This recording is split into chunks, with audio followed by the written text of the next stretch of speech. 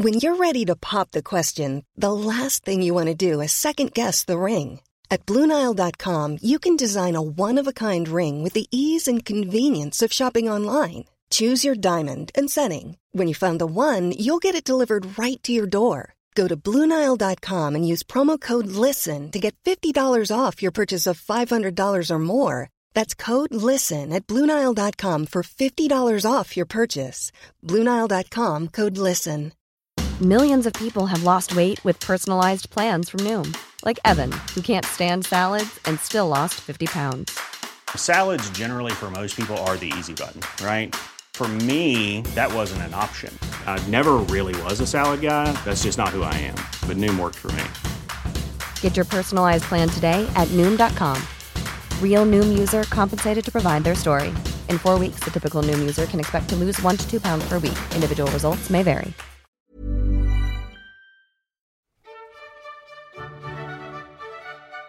Hello and welcome to Past, the podcast about those who would never rule. I'm Veronica Fortune, and this week's episode is Isabella of France, Part 1. Starting this episode has been the most difficult of all thus far. If you're offended by anything I'm about to say, this probably isn't the series for you. See yourself out. You'll be hearing this on the 1st of August, 2022 at the earliest, but I started writing this on the 25th of June in Australia, which was the 24th in the US, the day the Supreme Court of the United States overturned Roe v. Wade. I'm a dual American-Australian citizen, raised in the US, as my accent may indicate. My parents, my 3 sisters, and my sister-in-law, along with my best friend, countless other friends, and over 150 million women all live in the US. Today, their basic human rights were taken away. The marriage of one of my sisters is at risk of being invalidated in the coming months. Politics is fascinating, but what's going on currently is a train wreck. If you're listening to a history podcast about those who came close to ruling, politics should fascinate you. This last series has been about women who were interesting and whose lives mattered. Their rights were ignored and their claims were passed over. And here we are, 650 plus years later, just letting it happen again. Please stand up with women now. Stand up for our rights, because this group of morally questionable conservatives will not stop with this. They will take all they can until the world is molded into a Stone Age image. I don't take advice from Odin or Zeus any more than I should take it from the Bible. No one should want to live in a theocracy. Not when we know we can have a better world. Protest, strike, unionize, vote, choose where you spend your money. Money equals a voice, according to this backwards court. Today's subject, Isabella, died more than 650 years ago. I can't begin to guess what she would think of this decision, but I do know how she would respond if she felt as strongly as I do. I can't raise an army, but I can add my voice to one. With that, please enjoy this week's episode. Isabella of France is probably one of the best known of the subjects featured on this show thus far. Sadly, I'm pretty sure that's due to the highly inaccurate portrayal of her in Braveheart, a nuanced woman who inspired military leaders, negotiated political support, and led an army to overthrow her husband after having been a faithful and supportive wife for a decade and a half, is often deluded to a pretty woman willing to use her looks and body to get what she wanted. Her intelligence, strategic thinking, and ability to network are glossed over. She had been raised by 2 loving parents and had a good relationship with her older brothers. No one could doubt that was what she thought she would be getting herself when she married the dashing, tall, fit, and handsome young King of England. Sadly, her dream was not to be.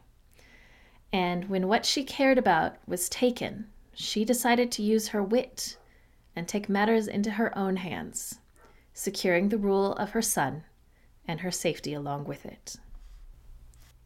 Isabella of France was likely born in 1295. This date is based on her next older sibling, the future Charles V's birthday of June of 1294, and her having reached 12 before her wedding in 1308. Oh yes, we've got a very young child bride again.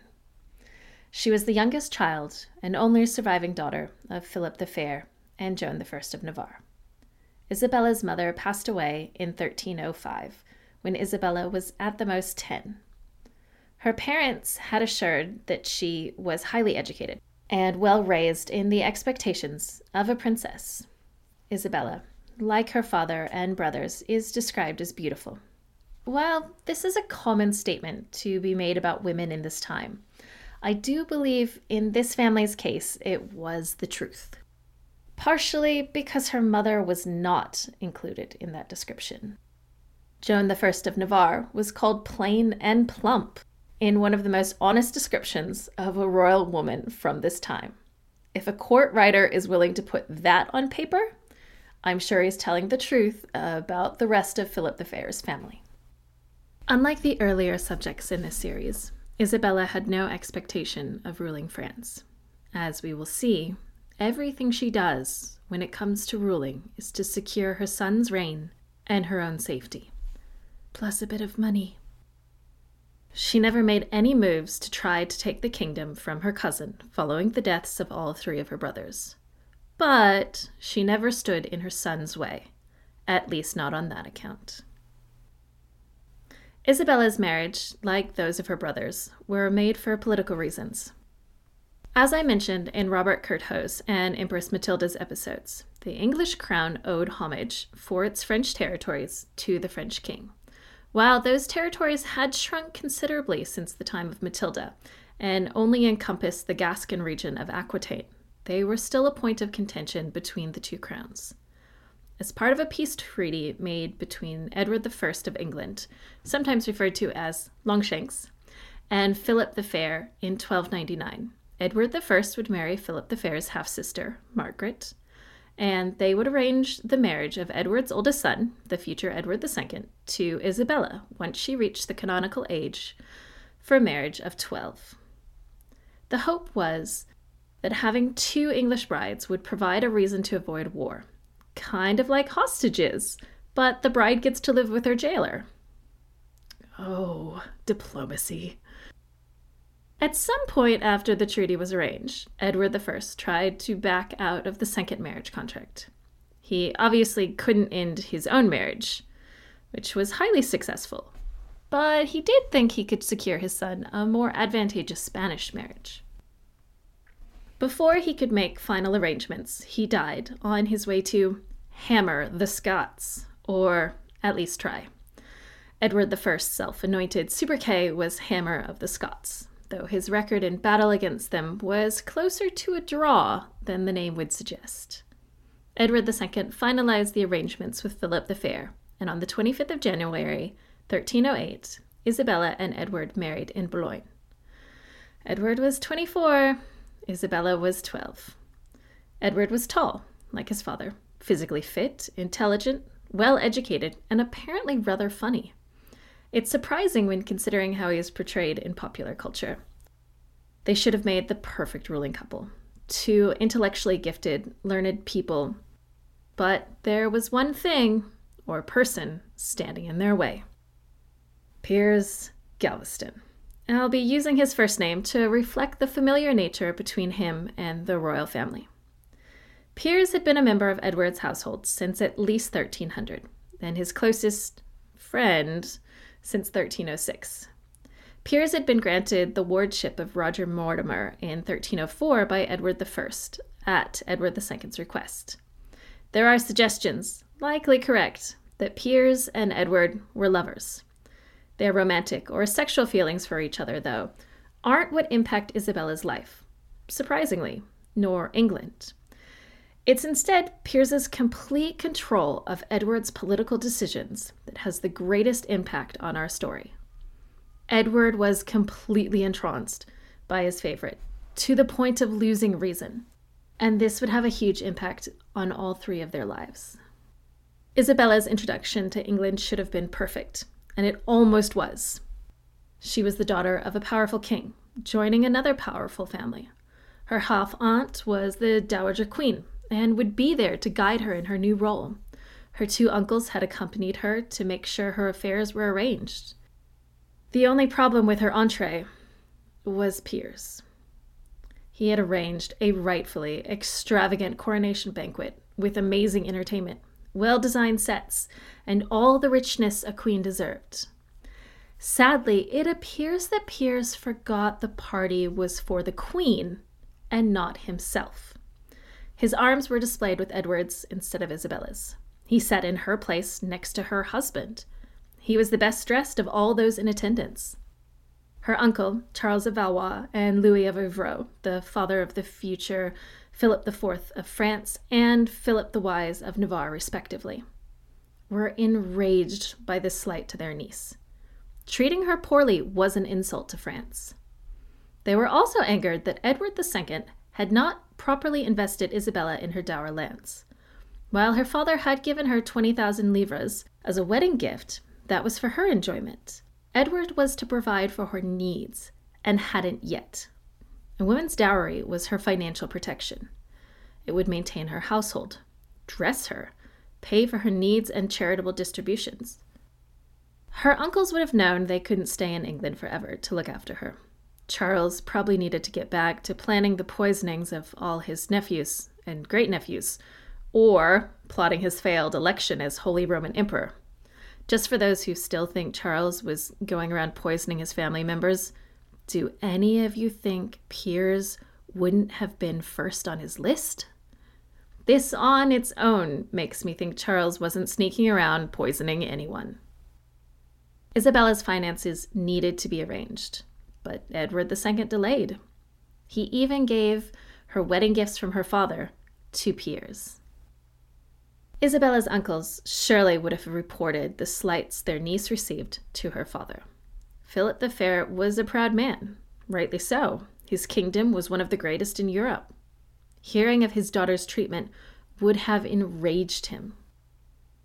I've mentioned in earlier episodes, Philip and his children were very close and supportive of each other, but oddly not each other's children. This can be further seen with Philip and his brothers. Louis of Evreux was Philip the Fair and Charles of Valois' half-brother. Louis's mother had been accused of poisoning one of her stepsons and wasn't always the kindest to her husband's older children. Despite this, and their political differences, the brothers were each other's supporters.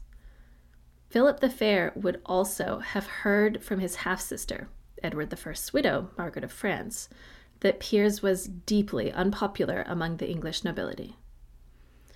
Philip the Fair did what any powerful father would have done when his youngest child was treated poorly. He used his power. He demanded that Edward II secure his daughter's dower lands, and that Piers be banished. Edward II had both his nobles and his father-in-law and liege lord, with regards to Gascony, calling for the removal of Piers. He gave in. What was Isabella doing throughout this process? Well, being a young teenager, there wasn't much she could do. If you remember back to Empress Matilda's episodes, queens were meant to do a few things.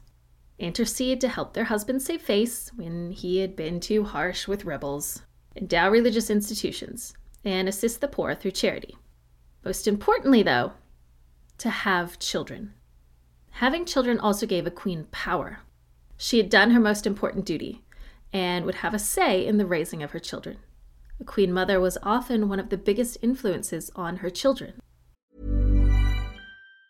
If you thought the only way to get a more defined jawline with natural-looking results was through surgery, think again. Juvederm Volux XC is a non-surgical injectable gel filler that improves moderate to severe loss of jawline definition and can help you achieve natural-looking results with little downtime. Even better, this improved definition lasts up to 1 year with optimal treatment. No maintenance required. Improve jawline definition for a smooth, sculpted look with Juvederm Volux XC. For important safety information and to find a licensed specialist, visit Juvederm.com. That's JUVEDERM.com. Not for people with severe allergic reactions, allergies to lidocaine, or the proteins used in Juvederm. Common side effects include injection site redness, swelling, pain, tenderness, firmness, lumps, bumps, bruising, discoloration, or itching. There's a risk of unintentional injection into a blood vessel, which can cause vision abnormalities, blindness, stroke, temporary scabs, or scarring. Talk to a licensed specialist to find out if it's right for you.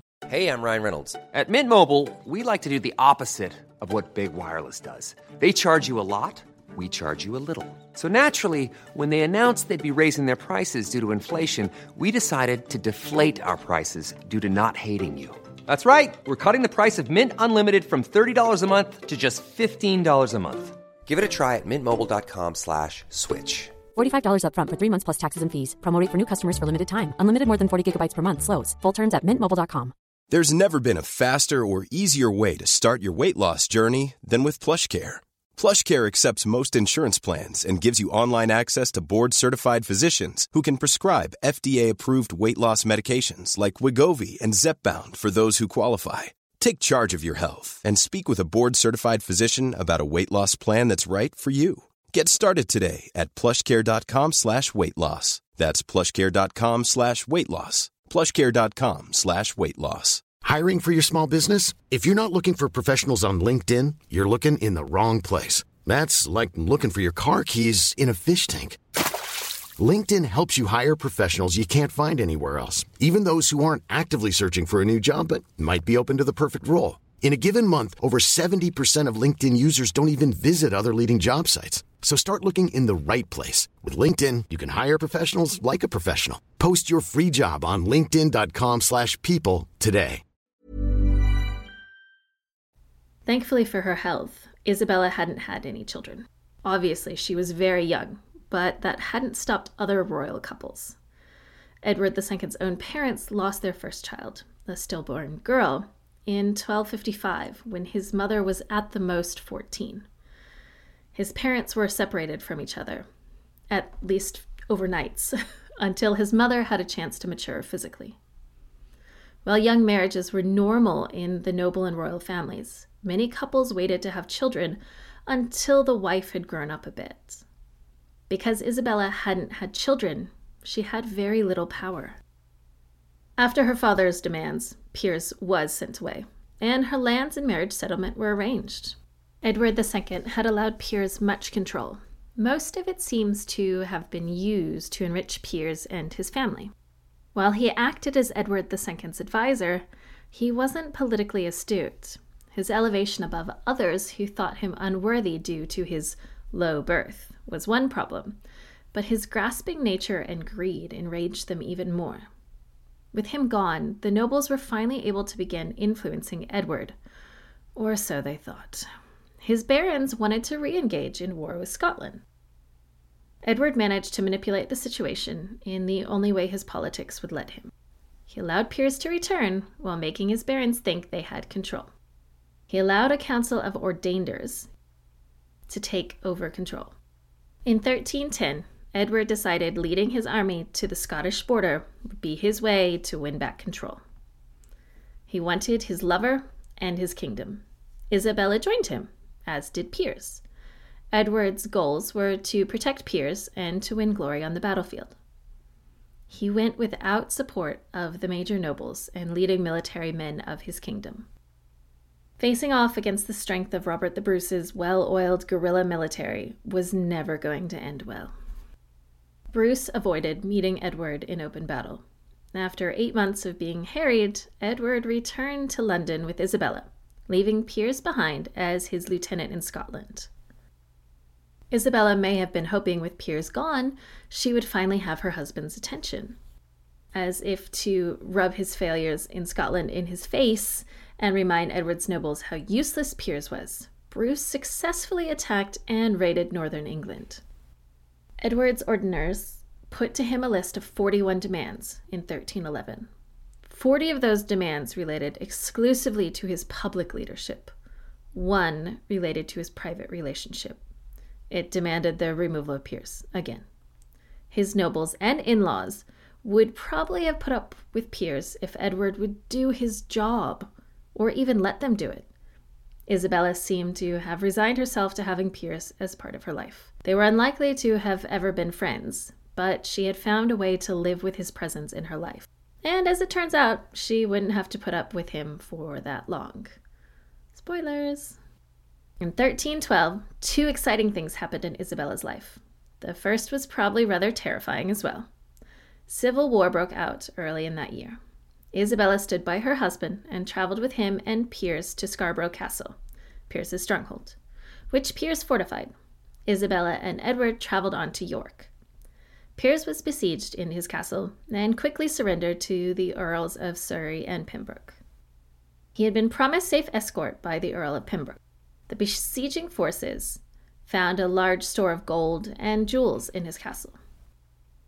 On their return to London for Piers to face charges of theft and violating the ordinances of 1311, the Earl of Pembroke left Piers under guard and visited his wife. During this time, Piers was seized by the Earl of Warwick. Piers was tried by an assembly of barons for his violation of the ordinances and found guilty. He was executed on the 19th of June. While the trial was meant to be legal, Edward saw it as illegitimate and did not take the news well, not surprisingly. He swore vengeance, but would not be able to carry it out for years. The earls who executed Piers included Edward's cousin and Isabella's maternal half-uncle, Thomas of Lancaster, the uncle of Henry I, Duke of Lancaster, mentioned in Joan's episode. Yes, everyone is related. Edward's anger towards his cousin would only end with Thomas's death, but the king would bide his time. The second thing happened in November, and was probably almost as terrifying while it was happening, but wonderful once it was over. On the 13th of November, she gave birth to her first child, Edward of Windsor, the future Edward III. In 1313, the royal couple traveled to Paris. It was this trip that set in motion the Tour de Nesle affair. Isabella gifted her brothers, Louis and Charles, and sisters-in-law Margaret and Blanche, hand-embroidered purses. The ones given to Margaret and Blanche would be seen by Isabella on 2 nights later in England. When searching the basics on this affair, it will often be suggested that Isabella planned the entire affair as a scheme to have her infant son become King of England and France by eliminating her brother's wives. This is absurd when considering the facts. Her oldest brother Louis, the future Louis X, was only 24, and Charles was 17. Louis's daughter had been born less than a year earlier, and Charles hadn't even had his first child. A conspiracy that could be thwarted by her brothers remarrying seems a bit beneath the intelligence of Isabella. She may only have been 16, but she wasn't dumb. More likely, Isabella was gifting her sisters-in-law lovely purses, and once she realized that her sisters-in-law were betraying her brothers, she wanted to protect her family's honor. While visiting Paris, Isabella took the cross, with the caveat that she would only need to go on crusade to accompany her husband. Yes, the daughter of the man who destroyed one of the greatest protectors of pilgrims to the Holy Land had taken the cross. The couple returned to England, having secured Gascony and her family's ongoing support. With Piers gone, again, Isabella must have been hoping that Edward would have had time to focus on governing and building their family. Edward decided it was time to finish something his father had died trying to do. He was going to hammer the Scots. To my Scottish listeners, please know I am using that phrase with all irony intended. Isabella accompanied Edward north to Berwick Castle. He left her there on the 14th of June, and expectations were high. But Isabella and England would be disappointed.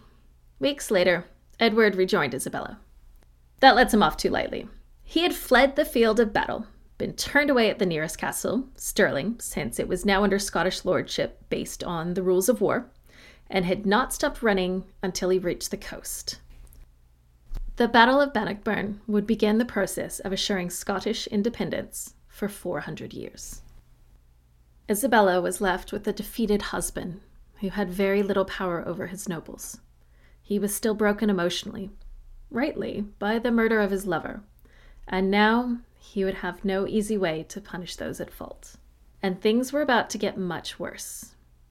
1315 saw the start of the Great Famine. While Isabella wouldn't have been directly impacted by the famine, her wealth and position protected her from actual hunger. It made her husband's reign even less secure.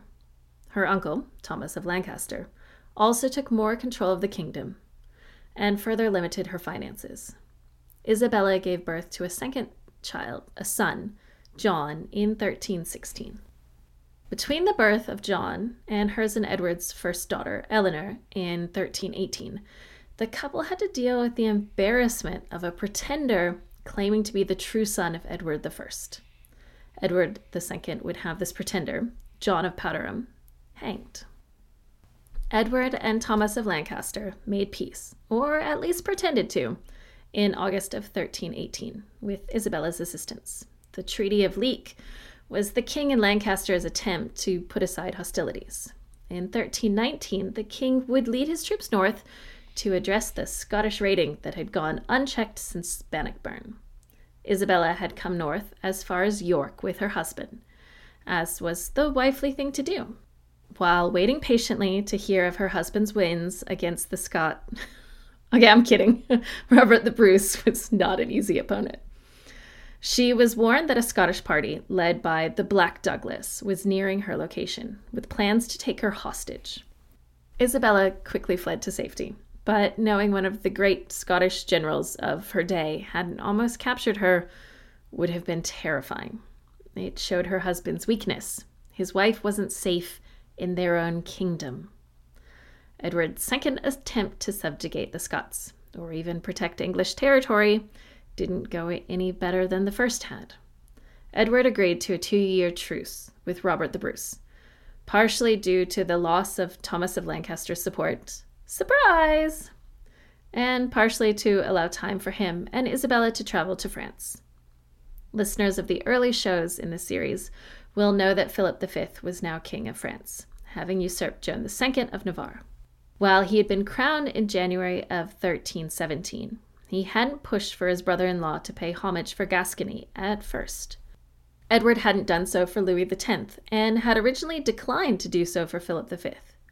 However, by 1319, Philip was secure enough in his rule to demand his brother-in-law's homage.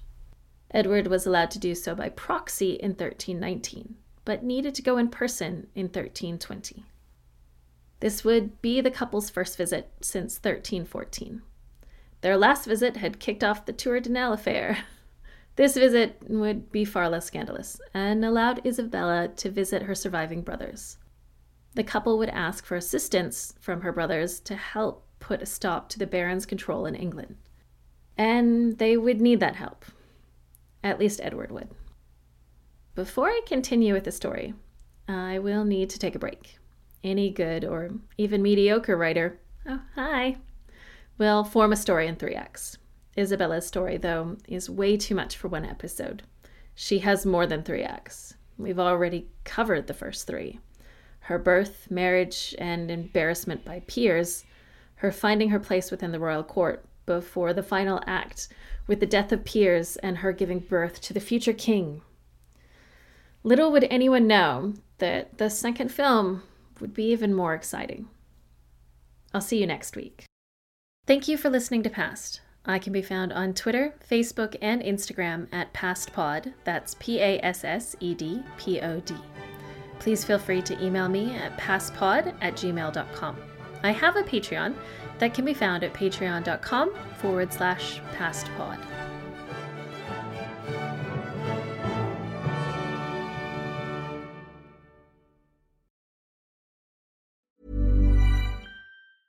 Mom deserves the best, and there's no better place to shop for Mother's Day than Whole Foods Market. They're your destination for unbeatable savings, from premium gifts to show-stopping flowers and irresistible desserts. Start by saving 33% with Prime on all body care and candles. Then get a 15-stem bunch of tulips for just $9.99 each with Prime. Round out Mom's menu with festive rosé, irresistible berry chantilly cake, and more special treats. Come celebrate Mother's Day at Whole Foods Market. Normally, being a little extra might be a bit much, but not when it comes to healthcare. That's why United Healthcare's Health Protector Guard fixed indemnity insurance plans, underwritten by Golden Rule Insurance Company, supplement your primary plan so you manage out-of-pocket costs. Learn more at uh1.com.